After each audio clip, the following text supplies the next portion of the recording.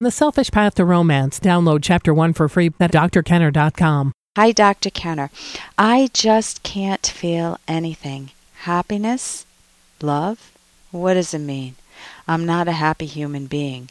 Everything started when I was a kid. I'm an only child, and I always wanted to be accepted by my dad. He's never said he was proud of me or that he loves me. Nothing. Absolutely nothing. Since childhood, I've been trying to prove to my dad and myself that I am worth something. I left home in my teens, and I became a father when I was 18. I married and divorced a few years later.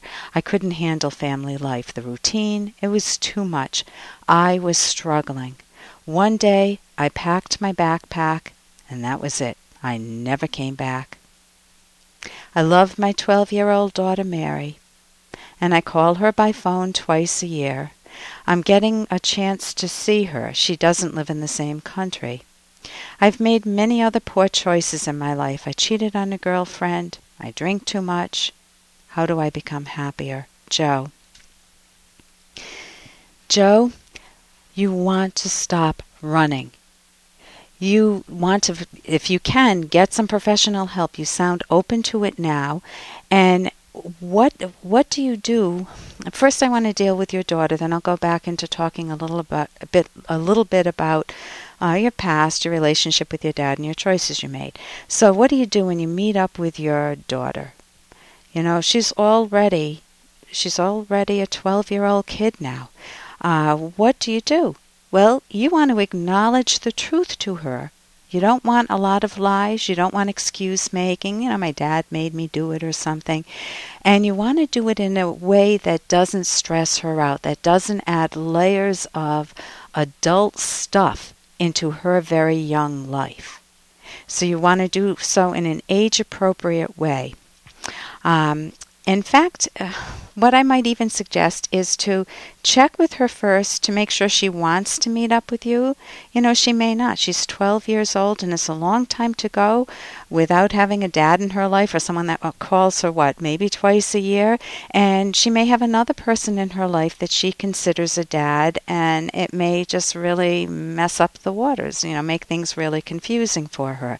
So you might write to her in advance or email her or maybe talk to her mom, and you might ask, if you do it directly with her, you might say something along the following lines. Of course, you'll find your own words. You could say, this is again to your 12-year-old daughter, "Hi, Mary. This is awkward for me since I so regret having left you in the past. I've made excuses for that I never felt love from my dad. But that's even more reason that I should not have abandoned you. Since my life was such a mess at the time and I'm only starting to learn new skills, perhaps my leaving home spared you having to deal with my drinking, etc. Of course, it would have been much better if I had learned how to cope better earlier without the drinking, and I imagine it was very difficult for you. Now we have the opportunity to meet. First, let me know if you want this. I want to meet with you only if you have some interest in doing so. You can use it as an opportunity to ask me questions or to fill me in on your life, what's important to you. Or we can just keep it very low-keyed if you prefer. I wish I had not run away in the past, but have to accept that I did. Let me know what you would like." And I might not sign it, Dad, because I don't know how she sees you.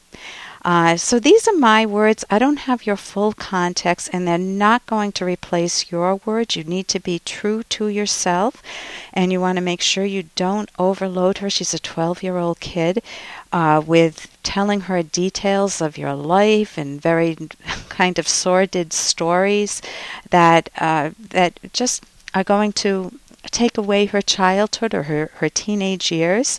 And so, again, you can try this type of approach if it fits the situation. Again, I highly recommend therapy, and you can go to a website, academyofct.org. That's Academy, and it means CT is cognitivetherapy.org, and find a therapist near you. If you choose to directly meet up with her, find out what's on her mind and let that lead the conversation. And again, you're not going to be able to force any outcome if she gives you that opportunity. She's her own person and she'll make her own decisions regarding her relationship with you. Now, I want to say a word about the whole, why are you not feeling anything? Why don't you feel happiness or love and you're not a happy human being? What I'm hearing in that is a different question. Hey, I got to interrupt this because we've got to pay some bills. 30 seconds, that's it. A very quick ad and then Ellen will be back. Romance. I wish I knew more about what girls want from a relationship. Boy, I wish I knew more about what I want. Where's that ad I saw? Here it is. The Selfish Path to Romance, a serious romance guidebook. Download Chapter 1 for free at selfishromance.com and buy it at amazon.com. The Selfish Path to Romance.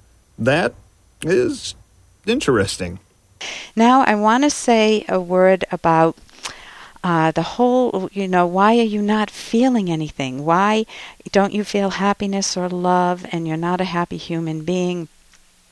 What I'm hearing in that is a different question. How do I build good character and discover psychological independence so that I don't keep coping by running away from responsibility and making very bad choices? So you are talking about self-esteem. And let's talk about your dad first.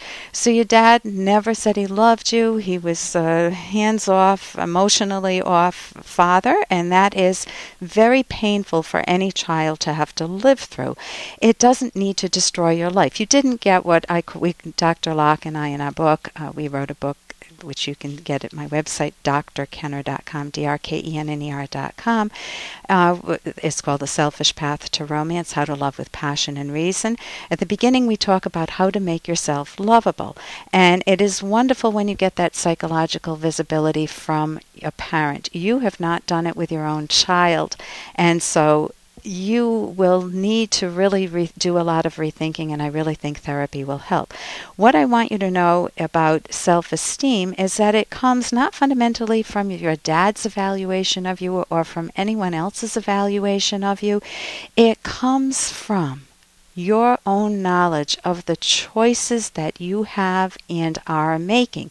The are making is very good because that means you can change your choices around and make yourself into a better person, improve yourself, and improve your self-esteem in the process, or build self-esteem. If you've made poor choices in the past, you first want to be able to recognize them. That takes a lot of strength because most people just keep running and running their whole life. They drown it in alcohol, and you're looking to return it around so you can again feel okay feeling again. When we just make a lot of bad choices and we're left with a lot of bad feelings about ourselves, many people try to run away psychologically, not just physically. I know you're running away physically, but they deaden their feelings. They say, don't feel the negative feelings, and your subconscious says, okay, honey, I hear you, and you're not going to feel the positive ones either. So you want to stop running away from yourself. You want to learn some good cognitive therapy skills, especially premise change. You want to focus on whatever strengths you do have, accurate strengths, and build on them. And again, I highly recommend cognitive therapy. And I wish you the best, and I certainly wish Mary the best. People can change, but that'll be up to her, what she decides to do with her relationship. For more Dr. Kenner podcast, go to drkenner.com and please listen to this ad. Here's an excerpt from The Selfish Path to Romance by Drs. Kenner and Locke. It's important to understand what and why something makes your partner angry. Often when a partner angrily overreacts to a trivial matter, it is due to a series of actions causing resentments in the past that were never openly resolved. Such resentments are held and stored subconsciously, ready to explode like an overinflated balloon with only a small provocation. Outbursts against a partner can also be the result of displacing anger caused by outside events, such as failure at work, onto a partner, which is obviously unjust. Anger issues must be fully resolved and then replaced by positives such as love, communication, admiration, gratitude, and caring if romance is to thrive. You can download Chapter 1 for free at drkenner.com, and you can buy the book at amazon.com.